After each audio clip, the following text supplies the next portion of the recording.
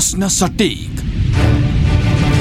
सफा जवाब, एउटा सिधापनको खोज, सीधा कुरा।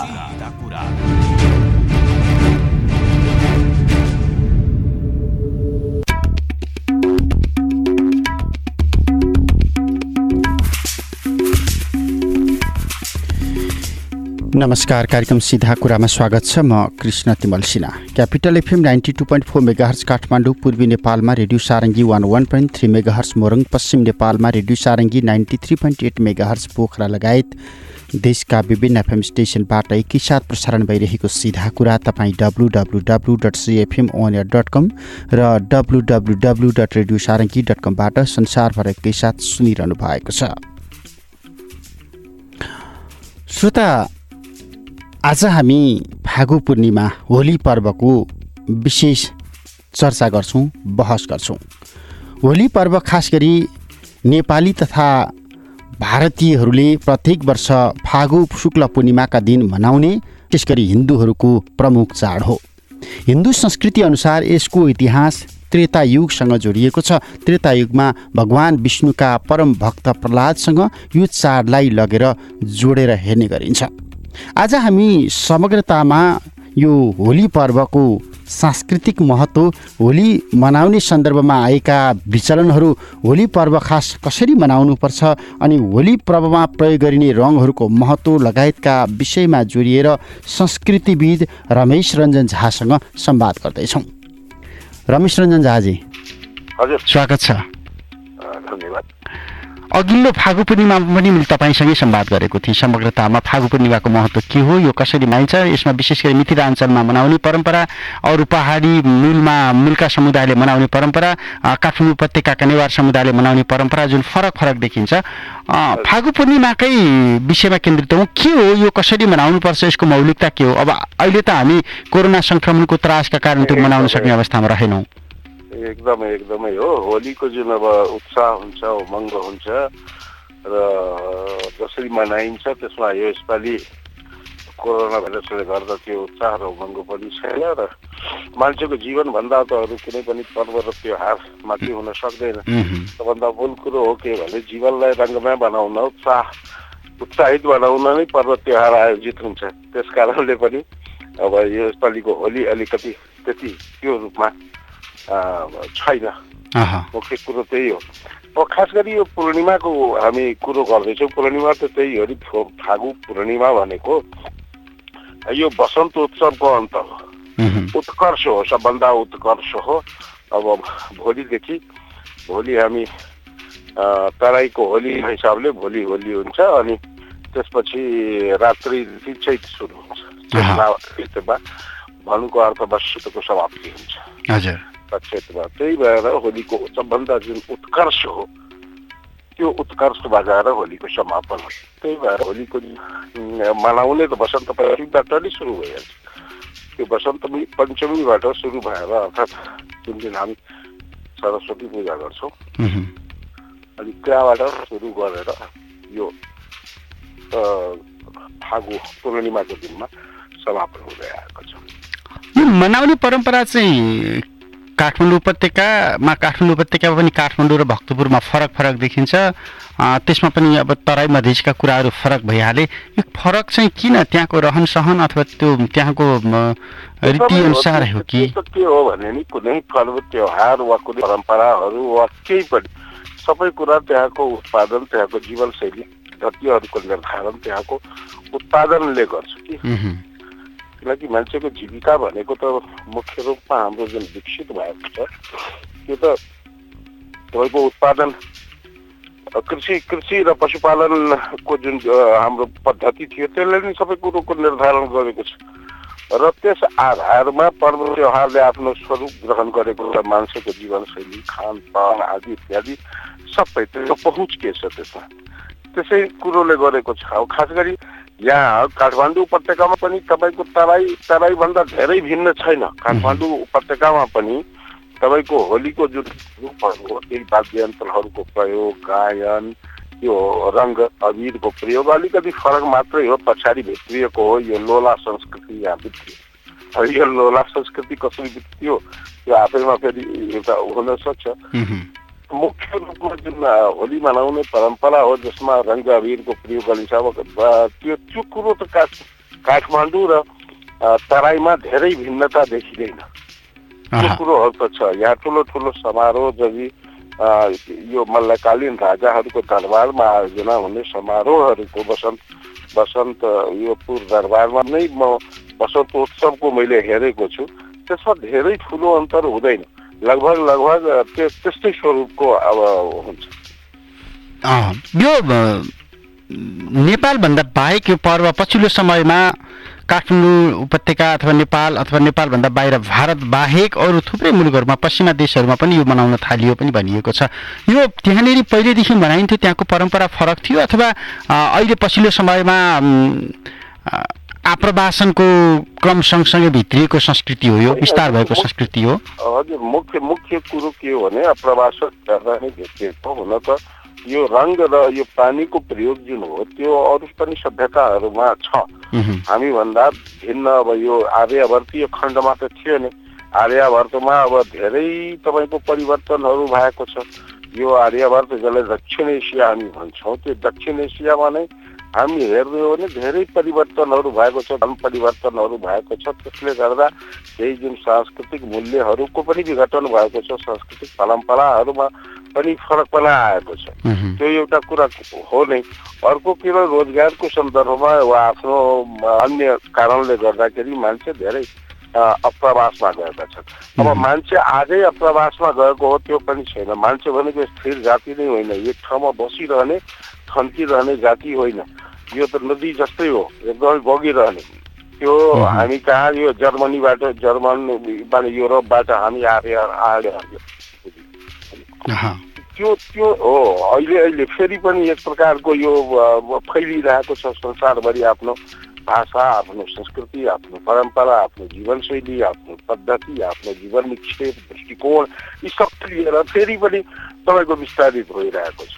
अब यस्तो बेलामा के हुन्छ भने नि जहाँ मान्छे गयो त्यहाँ आफ्नो कलाप्रतिको झन् उसको बढी निष्ठावान भइदिन्छ। आफ्नो समाजमै बसिरहेको बेलामा त्यति भाषा, संस्कृति, परिवार इत्यादिसँग सरोकार हुँदैन। आफ्नो भूगोलभन्दा टाढा गयो भने त्यसप्रति बढी सरोकार, बढी त्यो हुन जान्छ। अनि त्यो कारणले गर्दाखेरि पनि हाम्रो पर्व त्योहारहरू विश्वव्यापी बनिरहेको कारण एउटा त्यो पनि हो। यो चाहिँ एक हिसाबमा प्रकृतिको पूजा हो भनेर भन्न मिल्छ यो संस्कारलाई, यो परम्परालाई? प्रकृतिको पूजा एकदमै प्रकृति पूजाबाट हाम्रो धेरै कुरोहरू प्रकृति पूजाबाट सुरु भएको हो। तर वसन्तोत्सव पनि प्रकृति पूजा नै हो भन्न अलिकति गाह्रो छ। अरू पर्वहरू जस्तै छठ हो, किन हामी ऋतु परिवर्तनसँग लगेर जोड्छौँ नि यसलाई? हो, प्रकृति पूजासँग सम्बन्धित छ। तर यो के हो भने यो उत्साह जुन आयो नि यो प्रकृतिभन्दा पनि यो मान्छेको जीवनमा सबभन्दा मान्छेको जीवनमा मात्रै निराशा रहिरह्यो भने उसको जीवनको एउटा पाटो त समाप्त भएर जान्छ। त्यो भएर सबभन्दा उसको उत्साह जीवनमा र उल्लासमा कसरी बनाउने अर्कोतिर के हुन्छ भने नि मान्छे बसिरहँदा तपाईँको उल्लासमा बनाउनलाई पनि यो कतिपय कारणहरूले गर्दा मान्छेको व्यक्तिगत स्वार्थ, व्यक्तिगत इच्छा, व्यक्तिगत आकांक्षा, व्यक्तिगत महत्वाकांक्षा यी सब कारणहरूले गर्दा धेरै घात प्रतिघात र शत्रुताहरू उब्जिने। यो परम्परा उहिलेदेखि हो, कुनै आजै सुरु भएको परम्परा होइन। त्यो राज परिवारदेखि लिएर आजसम्म हुन्छ। हामी एकै ठाउँमा बसिरहने मान्छेहरूको, एउटै परिवारमा बसिरहने मान्छेहरूको पनि स्वार्थवादी नै हुनाले समस्या उत्पन्न हुन गएको छ। अनि यी सबै कुरोहरूलाई समेटेर मलाई मेरो विचारमा यो पर्व फागु पर्व सुरु भएको हो। वसन्त उत्सवको परम्परा पनि त्यही हो र जीवनलाई एउटा रङ्ग होइन कि धनुष जस्तै एउटा बहुरङ्गी रङ्गले सजाउन कि जीवनमा त्यो एउटा परम्परा सुरु भएको हो। खास गरी अहिले हेर्ने हो भने तपाईँको यो मौसम भनेको सबै प्रकारले मान्छेसँग धेरै काम हुँदैन, श्रम गर्ने मान्छेहरूसँग पनि धेरै काम हुँदैन। अनि खास गरी यो 4वटा वर्ण छ हिन्दू धर्मभित्र, ब्राह्मण, क्षत्रिय, वैश्य, शूद्र, त्यसमा के भनियो भने अब यो परम्परा त हामी व्यक्तिगत रूपमा भन्नुहुन्छ भने अब त्यति बेलाको विभाजनहरू हुन्। अहिले आएर यो कुनै अर्थ पनि राख्दैन र यो अर्थ स्थापित पनि गर्नु हुँदैन अहिले। तर पनि के भनिन्छ भने यो चाहिँ शूद्रहरूको लागि यो उत्सव सबभन्दा महत्त्वपूर्ण हो भनेर त्यति बेलाको भनाइ हो। अर्थात् आज तपाईँ सन्दर्भमा भन्ने हो भने आजको सन्दर्भमा यो श्रमिक वर्ग, श्रम गर्ने वर्गहरूको लागि यो पर्व हो। यसमा ठुलो सानो केही पनि भेद हुँदैन। अनि त्यो वर्गलाई के हुन्छ भने यति कठिन श्रम गर्नु परिरहेको हुन्छ आफ्नो जीवन जिउनलाई, बाँच्नलाई, फुर्सद हुँदैन। यति बेला के भयो भने कुनै पनि काम, कृषि काम छैन। सबै कामहरू सम्पन्न भइसकेको छ। अब केही दिनमा मात्रै त्यो यति बेलाको त्यो बाली नालीहरू भित्राउने काम पनि 1 महिना पछि नै हुन्छ। अनि त्यति बेला बसिरहेको बेलामा मौसम फेरि त्यतिकै राम्रो हुन्छ। वसन्तको ऋतुको आगमन भएपछि सबै कुरा प्रकृति पनि फरक किसिमको छ। प्रकृतिले पनि जीवनलाई उल्लासमय बनाउन सहयोगको भूमिका गरिरहेको छ। कोपिला नआउन थालेको छ रुखहरूमा। त्यो सबै ठाउँमा तपाईँको यो फुलहरू आमदेखि लिएर अन्य जङ्गली वृक्षहरूमा पनि, रुखहरूमा पनि फुलाएको छ। वातावरण एकदमै सुगन्धमय आएको छ। अनि त्यति बेला संस्थानले पनि अलि मादकताको अनुभूति गर्छ। त्यो मादकताको अनुभूति गरिरहेको बेलामा तपाईँको योसँग यो फागु रङ्ग, जीवनको रङ्गको कुरो हो। यो रङ्ग त मेरो विचारमा पहिला आएको होला, तर जीवनलाई सादा बनाउनु भएन। जीवनलाई एउटा ग्लासबाट निकाल्नलाई तपाईँको यो सप्तरङ्गी रङ्गको परिकल्पना गरिएको हो। त्यही त। अब यो जस्तो तपाईँले भने जस्तै जीवनको रङ यस मानेमा पनि जस्तो भक्तपुरमा पनि अब होली मनाइन्छ, सुन्दा अथवा हेर्दा देख्दा एउटा एक खालको अश्लील लाग्ला। तर परापूर्व कालमा मानव सभ्यतालाई यौन शिक्षा दिने एउटा पर्वका रूपमा पनि यसलाई विकास गरियो भनिन्छ नि। जस्तो जगत प्रकाश मल्लको समयदेखि दत्तात्रेय मन्दिर आसपासको क्षेत्रमा त्यहाँ फरक खालको होली मनाइन्छ। अन्त मानव जीवनलाई अलिकति मनोरञ्जनात्मक बनाउने सन्दर्भमा पनि यो फागु पूर्णिमालाई, होलीलाई प्रयोग गरियो। संस्कृत सँगसँगै हाम्रो यो शास्त्रीय अथवा सांस्कृतिक मान्यताहरू पनि यसमा जोडिएर आए। एकदमै त्यो जोडिएर आएको छ। त्यो भन्नु नै सबै ठाउँमा अलिकति फरक परम्परा त छँदैछ। तर मूल रूपमा मैले निष्कर्ष रूपमा यसको समग्र निष्कर्षको रूपमा मैले यो कुरो भनेको हो। जगत प्रकाश मल्लको समयमा जुन एउटा परम्पराको शुभारम्भ भयो त्यो पनि भएको हो। सबै ठाउँमा भिन्न त भइहाल्छ। सब फरक सांस्कृतिक र क्षेत्रीय जुन भूगोलहरू छ त्यसले एउटा भिन्न परम्परा हुन्छ नि।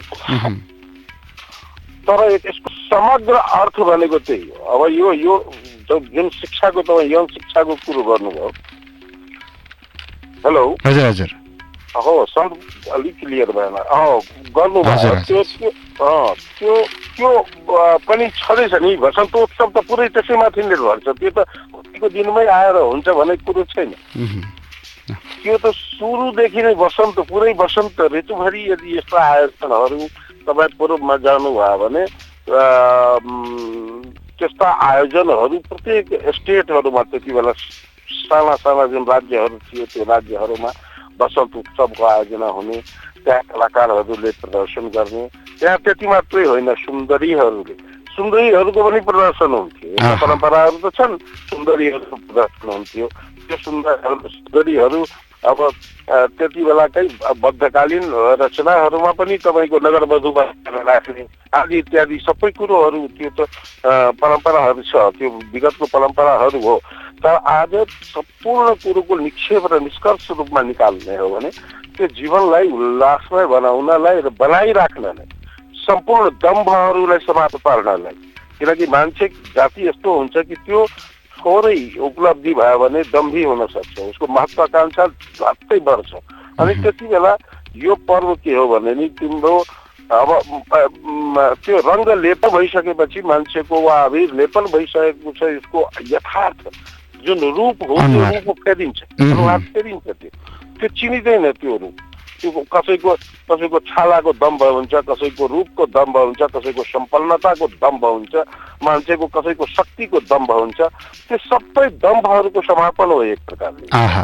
समानता एकदमै त्यो वर्ग एक प्रकारले वर्गीय म भने नि श्रमिक वर्गसँग यो जोडिएको पर्व हो, उनको यो पर्व हो।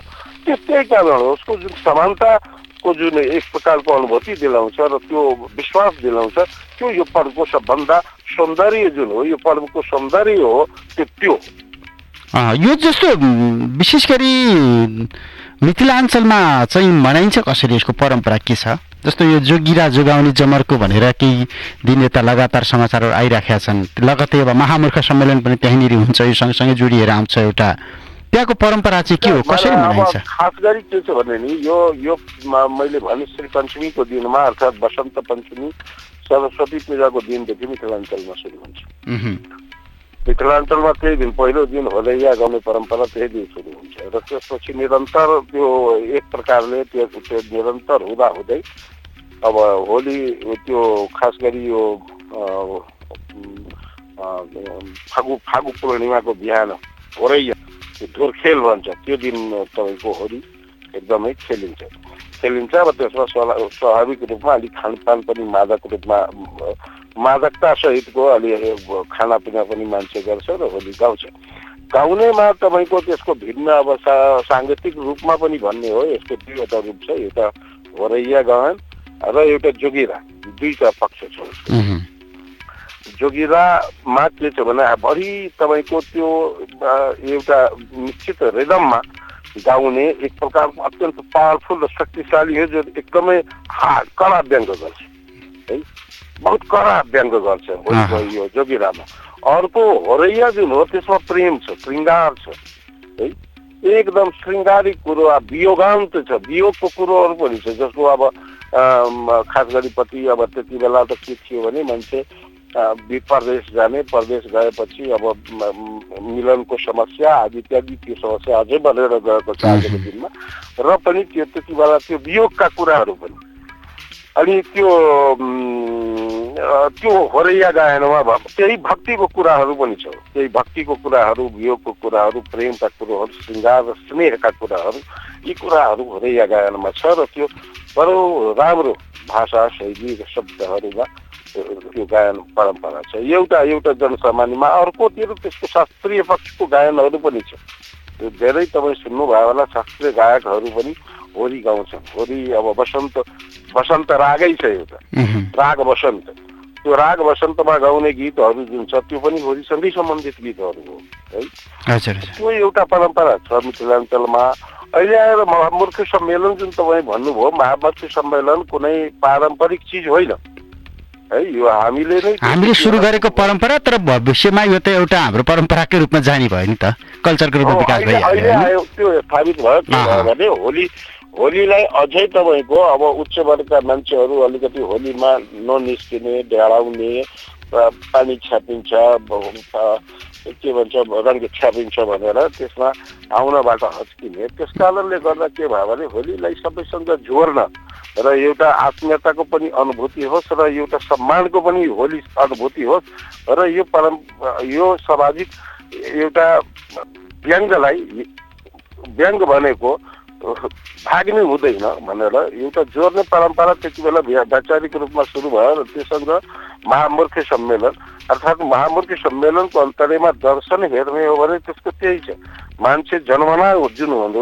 जन्मदेखि भनेको मूर्खै हुन्छ र तपाईँको बढिसकेपछि उसलाई अनुभूति के हुन थाल्छ भने म अब धेरै बुझ्ने भइसकेको छु, तर उसले आफ्नो यथार्थलाई आफूलाई चिन्नलाई फेरि पनि उसले आफ्नो जन्मिने बेलाको जुन स्वाभाविक रूप हो, जुन प्राकृतिक रूप हो, त्यसमा फर्किनु उचित हुन्छ। त्यसपछि आफूलाई जान्दछ र अरूलाई सम्मान गर्ने परम्पराको विकसित हुन्छ। त्यसैले आफूलाई उच्च ठानेसम्म म धेरै बुझ्ने मान्छे छु, म धेरै ठुलो जुत्ते पनि दम्भको पलायन हो, त्यो दम्भको समापनको लागि हो महामूर्ख सम्मेलन।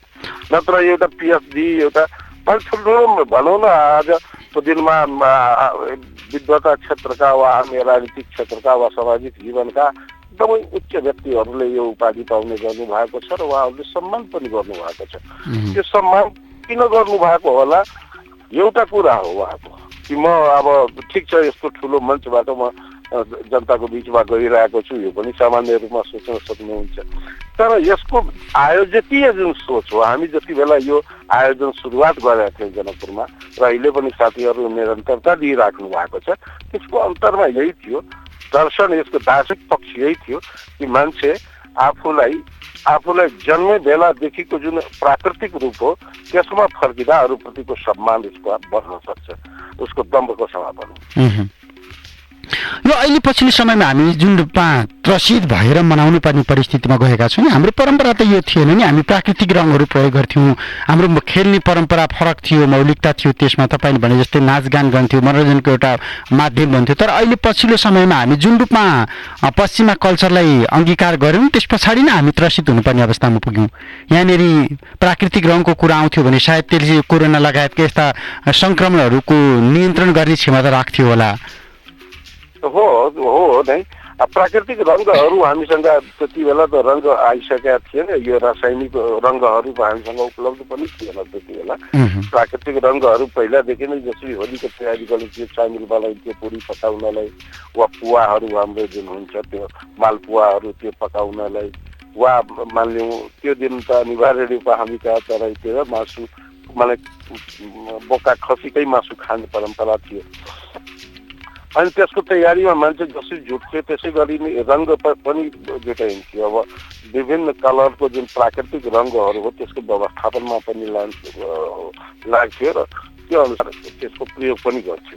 अब अहिले के भयो भने मान्छेको बजारले हाम्रो सबै कुरोलाई गरिदिएको छ। यो पश्चिमा संस्कृतिको अनुकरण भन्दा पनि मैले के भन्छु भने यो बजारको पहुँच हो कि यहाँ बजारले हाम्रो सबै कुरोहरूलाई तपाईँको आजको दिनमा हस्तक्षेप गरिसकेको छ, निर्धारण उनीहरूले गर्छ। हामीलाई सहज रूपमा जुन कुरोको पहुँच हुन्छ अनि हामी दुःख किन गर्ने, त्यति बेकारमा आवश्यक रूपमा हामी त्यसको लागि हैरान किन हुने भन्ने एक प्रकारको छ नि त सोच, सामान्य सोच हो नि त। घरैमा सबै थोक उपलब्ध भयो भने बाहिर किन जाने, त्यो त एक प्रकार त्यो त बजारले के गरिरहेको छ, हामी के गर्ने नगर्ने भन्ने कुरो यो ग्लोबल रूपमा यो मार्केटले निर्धारण गरिरहेको छ मान्छेको धेरै कुरोहरू। अनि यो मार्केटले गर्दा हामी सांस्कृतिक रूपमा जुन हाम्रो जुन केही उपलब्धिहरू छ, परम्पराहरू छ, त्यसलाई एक प्रकारले हामी जोगाइ त राखेका छौँ, त्यो छोडिसक्यौँ त्यो पनि भन्न मिलेन। तर त्यसमा जुन प्रयोग भइरहेको वस्तुहरू हो त्यो वस्तुहरू बजारले हामीलाई सप्लाई गर्न थालेको, त्यो कुनै यही रङ्गको मामलामा भएको छ त्यो पनि होइन। अहिले हाम्रो के भन्छ धेरै देवी देवताहरूको तपाईँको मूर्तिहरूको उत्पादन चीनमा हुन्छ र हामी कहाँ आइपुग्छ। त्यो सबै त एउटा ग्लोबल बजारको प्रभावले गर्दा हो उपलब्ध गराइरहेको छ। यसमा मेरो विचारमा सांस्कृतिक विघटनसँग सम्बन्धित त कुरो होइन, तर हाम्रो जुन पारम्परिक सिप हो त्यो सिप गुमिरहेको छ, यो चाहिँ चिन्ताको विषय हो। हाम्रो रङ बढाउन सक्ने, रङ्गको खोजी गर्न सक्ने कुल प्राकृतिक पुरै निर्भर भयौँ कि कुल प्राकृतिक वनस्पतिमा फुलमा वा केमा कस्तो रङ्ग बनाइन्थ्यो भने एउटा पारम्परिक हामीसँग जुन सिप थियो त्यो सिप र ज्ञान हाम्रो गुमिरहेको अवस्था छ। हुन्छ, यहाँको यो महत्त्वपूर्ण जानकारीको लागि धन्यवाद। धन्यवाद। संस्कृतिविद रमेश रञ्जन झा जनकपुरबाट। समग्रतामा हामी फागु पूर्णिमा मनाइराखेका छौँ। यसको सांस्कृतिक महत्त्व के छ, धार्मिक महत्त्व के छ, शास्त्रीय महत्त्व के छ, प्राकृतिक महत्त्व के छ, सामाजिक हिसाबमा यसलाई हामीले कसरी अङ्गीकार गर्दै आयौँ, यसको परम्परा कसरी सुरु भयो भन्ने अहम प्रश्न। खास होली पर्व यो कसरी मनाउने, नेपालको धर्म संस्कृति अथवा हिन्दू धर्म संस्कृति परम्परासँग यो कहाँनिर जोडिएको छ लगायतका अहम प्रश्न। तथापि यो वर्ष कोरोना भाइरसको कहरका कारण फागु पूर्णिमा नमनाउनका लागि गृह मन्त्रालयले आह्वान गरिराखेको छ, भिडभाडमा नजानका लागि आह्वान गरिराखेको छ। हामीले भनिराखेका छौँ नेपालमा अहिलेसम्म कोरोना भाइरसको सङ्क्रमण देखिएको छैन, सङ्क्रमण पुष्टि भएको छैन औपचारिक रूपमा। तर नेपालबाट अस्ट्रेलिया गएका एकजना विद्यार्थीमा कोरोनाको भाइरस पुष्टि भएको भन्ने आइराखेको छ। त्यस्तै कोरोना भाइरसकै कारण संसारका थुप्रै मुलुकमा अहिले यति बेला सङ्कटकाल घोषणा गर्नुपर्ने अवस्था छ। कोरोना भाइरसका कारण आर्थिक रूपमा ठुलो क्षति बेहोरिराखेको चीन जसोतसो अहिले त्यो भाइरसको सङ्क्रमणबाट बाहिर निस्कँदै गर्दा विश्वका बाँकी मुलुकहरू चाहिँ यही कहरमा अहिले बाँचिराखेको अवस्था छ। यसबाट हामी मुक्त हुनका लागि, हामी सचेत हुनका लागि पर्याप्त सावधानी अपनाइएको छैन भनिएको छ। इटालीमा नेपाल घुमेर गएका एकजना पर्यटकको मृत्यु भयो भनियो, तर नेपालबाट गएका उनको मृत्यु हुँदा उनले संसर्ग गरेका व्यक्तिहरूमा पनि त कोरोनाको भाइरस सङ्क्रमण भयो होला भन्ने एउटा सामान्य अनुमान गर्न सकिन्छ। हामीसँग त्रिभुवन अन्तर्राष्ट्रिय विमानस्थल जुन अन्तर्राष्ट्रिय एकमात्र हवाई नाका हो, यो नाकामा हेल्थ डेस्क राखिएको छ, पर्याप्त साधन र स्रोतको व्यवस्था छैन, पर्याप्त सतर्कता अपनाइएको छैन र अहिले भन्न थालिएको छ तपाईँ जुन मुलुकबाट नेपाल घुम्न आइराख्नु भएको छ त्यो मुलुकबाट नेपाल आउनुभन्दा अगाडि मलाई कोरोना भाइरस लागेको छैन भनेर तपाईँ प्रमाणपत्र लिएर आउनुहोस्, स्वास्थ्य कर्मीबाट प्रमाणित प्रमाणपत्र लिएर आउनुहोस्, न त तपाईँ नेपाल भ्रमणमा नआउनुहोस् भन्नुपर्ने अवस्था सिर्जना भएको छ। किनकि हामीसँग उपलब्ध भएका साधन स्रोत पूर्वाधारले त्यो सङ्क्रमणको महामारी थेग्न सक्छ कि सक्दैन भन्ने एउटा अहम प्रश्न छ। काठमाडौँ उपत्यकाका सरकारी अस्पतालहरूमा आइसोलेसन वार्डहरू राखिएको भनिएको छ कोरोना भाइरसको शङ्कास्पद बिरामीहरू उपचार गर्नका लागि, तर टेकु अस्पतालमा भएको 5वटा बेड भरिएको छ। त्यस पछाडि बाँकी बिरामीहरू अब कता पठाउने? त्रिभुवन अन्तर्राष्ट्रिय विमानस्थलले ज्वरो आएका बिरामी फेला परेमा उनीहरूलाई उपचारको लागि पठाउनु पर्ने वार्डको समेत अभावको स्थिति छ। बजारमा मास्क छैन, मास्कको कच्चा पदार्थ बनाउने कच्चा पदार्थ सकियो भन्दै धमाधम उद्योगहरू बन्द हुन थालेका छन्। उपलब्ध भएका मास्कको कालोबजारी व्यापक भएको छ। यो अवस्थामा तपाईँ हामी सचेत बन्नुपर्छ। भिडभाडमा गएर यदि तपाईँमा सङ्क्रमणको जोखिम हुन्छ भने फागु पूर्णिमा नमनाउँदा पनि फरक पर्दैन, किनकि फागु पूर्णिमा अर्को साल मनाउन सकिन्छ। अहिले फैलिराखेको महामारीले तपाईँको परिवार, तपाईँको छरछिमेक, तपाईँका इष्टमित्र, तपाईँका आफन्त साथीभाइको ज्यान टिप्न सक्छ, गम्भीर स्वास्थ्य जोखिम निम्त्याउन सक्छ। त्यसैले यसपटक होली पर्व, फागु पर्व नमनाऊ, सद्भावका साथ मनाउने यो पर्व आगामी वर्ष उल्लास पूर्ण ढङ्गबाट मनाउन सकिन्छ भन्ने सरकारको पनि आह्वान हो। चिकित्सकहरूले पनि भनिराखेका छन् भिडभाडमा जानु हुँदैन, भिडभाडमा जाँदा सङ्क्रमणको उच्च जोखिम हुन्छ। किनकि नेपाल घुम्न आएका पर्यटकहरूले हर्ष उल्लासका साथ फागु पूर्णिमा मनाउने गरेका छन्। चाहे त्यो पोखराको कुरा गरौँ अथवा जनकपुरको कुरा गरौँ अथवा यहीँ काठमाडौँको बसन्तपुर, ठमेल लगायतका क्षेत्र, भक्तपुर, पाटन, जहाँ पर्यटकहरू यो फागु पूर्णिमाको रौनकमा रमाउँछन्। पर्यटकहरू नेपाल घुम्दै गर्दा उनीहरूमा गम्भीर खालको कोरोनाको सङ्क्रमण भइसकेको अवस्था रहेछ भने त्यसबाट श्वास प्रश्वासको माध्यमबाट सर्न सक्छ।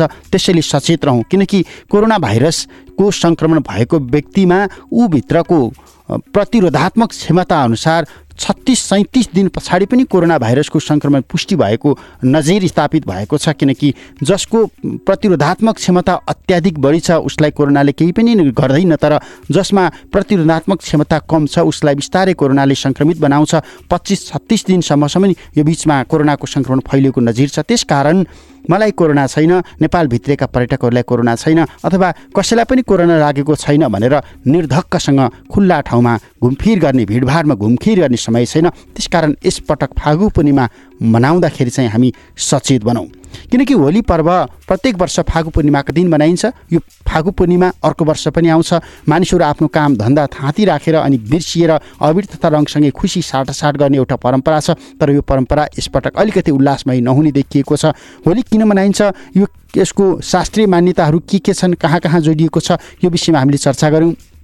विशेष गरी त्रेतायुगमा हिरण्यकश्यप नाम गरेका एकजना राक्षसको व्यवहारसँग लगेर यो जोडिन्छ। उसले पुत्र प्रह्लाद विष्णु भक्त थिए भनेर पुत्र प्रह्लादलाई मार्ने एउटा नियत राखेको देखिन्छ। प्रह्लाद हरेक दिन भगवान् विष्णुको पूजा अनि आराधना गर्थे, तर यो कुरा राक्षस हिरण्यकश्यपलाई मन परेको थिएन। हिरण्यकश्यप आफ्नो छोरालाई बारम्बार धेरै पटक सम्झायो, विभिन्न किसिमको यातना दियो, तर प्रह्लादले भगवान् विष्णुको कृपाले गर्दा उसलाई केही पनि भएन। उसले भगवान् विष्णुलाई पूजा गर्न छोडेन अनि भगवान् विष्णुको नाम लिन, पूजा आराधना गर्न नछाडेपछि उसले प्रह्लादलाई मार्नका लागि आफ्नी बहिनी होलिकालाई त्यो जिम्मेवारी दियो। होलिका आगोले नजल्ने वरदान पाएकी थिइन्। होलिकाले आफ्नो दाजु राक्षसको प्रह्लाद मार्ने इच्छा पुरा गर्न प्रह्लादलाई लिएर आगोभित्र पसिन्। त्यहाँ दैवी चमत्कार भयो। विष्णु भक्त प्रह्लादलाई केही पनि भएन, उनी सकुशल भए, तर होलिका आगोले जलेर भस्म भइन् भनेर एउटा हिन्दू किंवदन्ती छ, धार्मिक शास्त्रहरूमा लेखिएको छ। फागु पूर्णिमाभन्दा एक दिन अगाडि अर्थात् गैराती होलिका दहन गर्ने परम्परा त्यसअनुसार नै चलिआएको हो। होलिका दहन गरिसकेपछि आज पानीमा रङ घोलेर एकअर्कालाई फाल्ने परम्परादेखि चलिआएको छ। हिरण्यकशिपुकी बहिनी होलिका दहन भई प्रहलाद सुरक्षित भएको खुसियालीमा लगेर जोडिन्छ यो पर्वलाई। त्यसका लागि अबिर जात्रा गरिएको, त्यसैका लागि त्यही समयदेखि नै होली पर्व सुरु भएको भनेर हिन्दू धर्म ग्रन्थ र शास्त्रहरूमा समेत लेखिएको छ। त्यसैको निरन्तरता हामी वर्षौँदेखि फागु पूर्णिमा मनाउँदै आएका छौँ। तर यसपटक चाहिँ फागु पूर्णिमाको यो समयमा हामी कोरोनाको कहरमा छौँ, त्यसकारण सचेतना अपनाउँ, भिडभाडमा नजाउँ, रोगको सङ्क्रमण फैलिन नदिउँ, रोगको सङ्क्रमणबाट मुक्त हौँ, यही आह्वान गर्छौँ। म समय र संवादका लागि संस्कृतिविद रमेश रञ्जन झालाई फेरि पनि धन्यवाद दिन्छु। प्राविधिक मित्र सुरेन भण्डारीका साथ म कृष्ण तिमल सिन्हा सिधा कुराबाट बिदा हुन्छु। नमस्कार।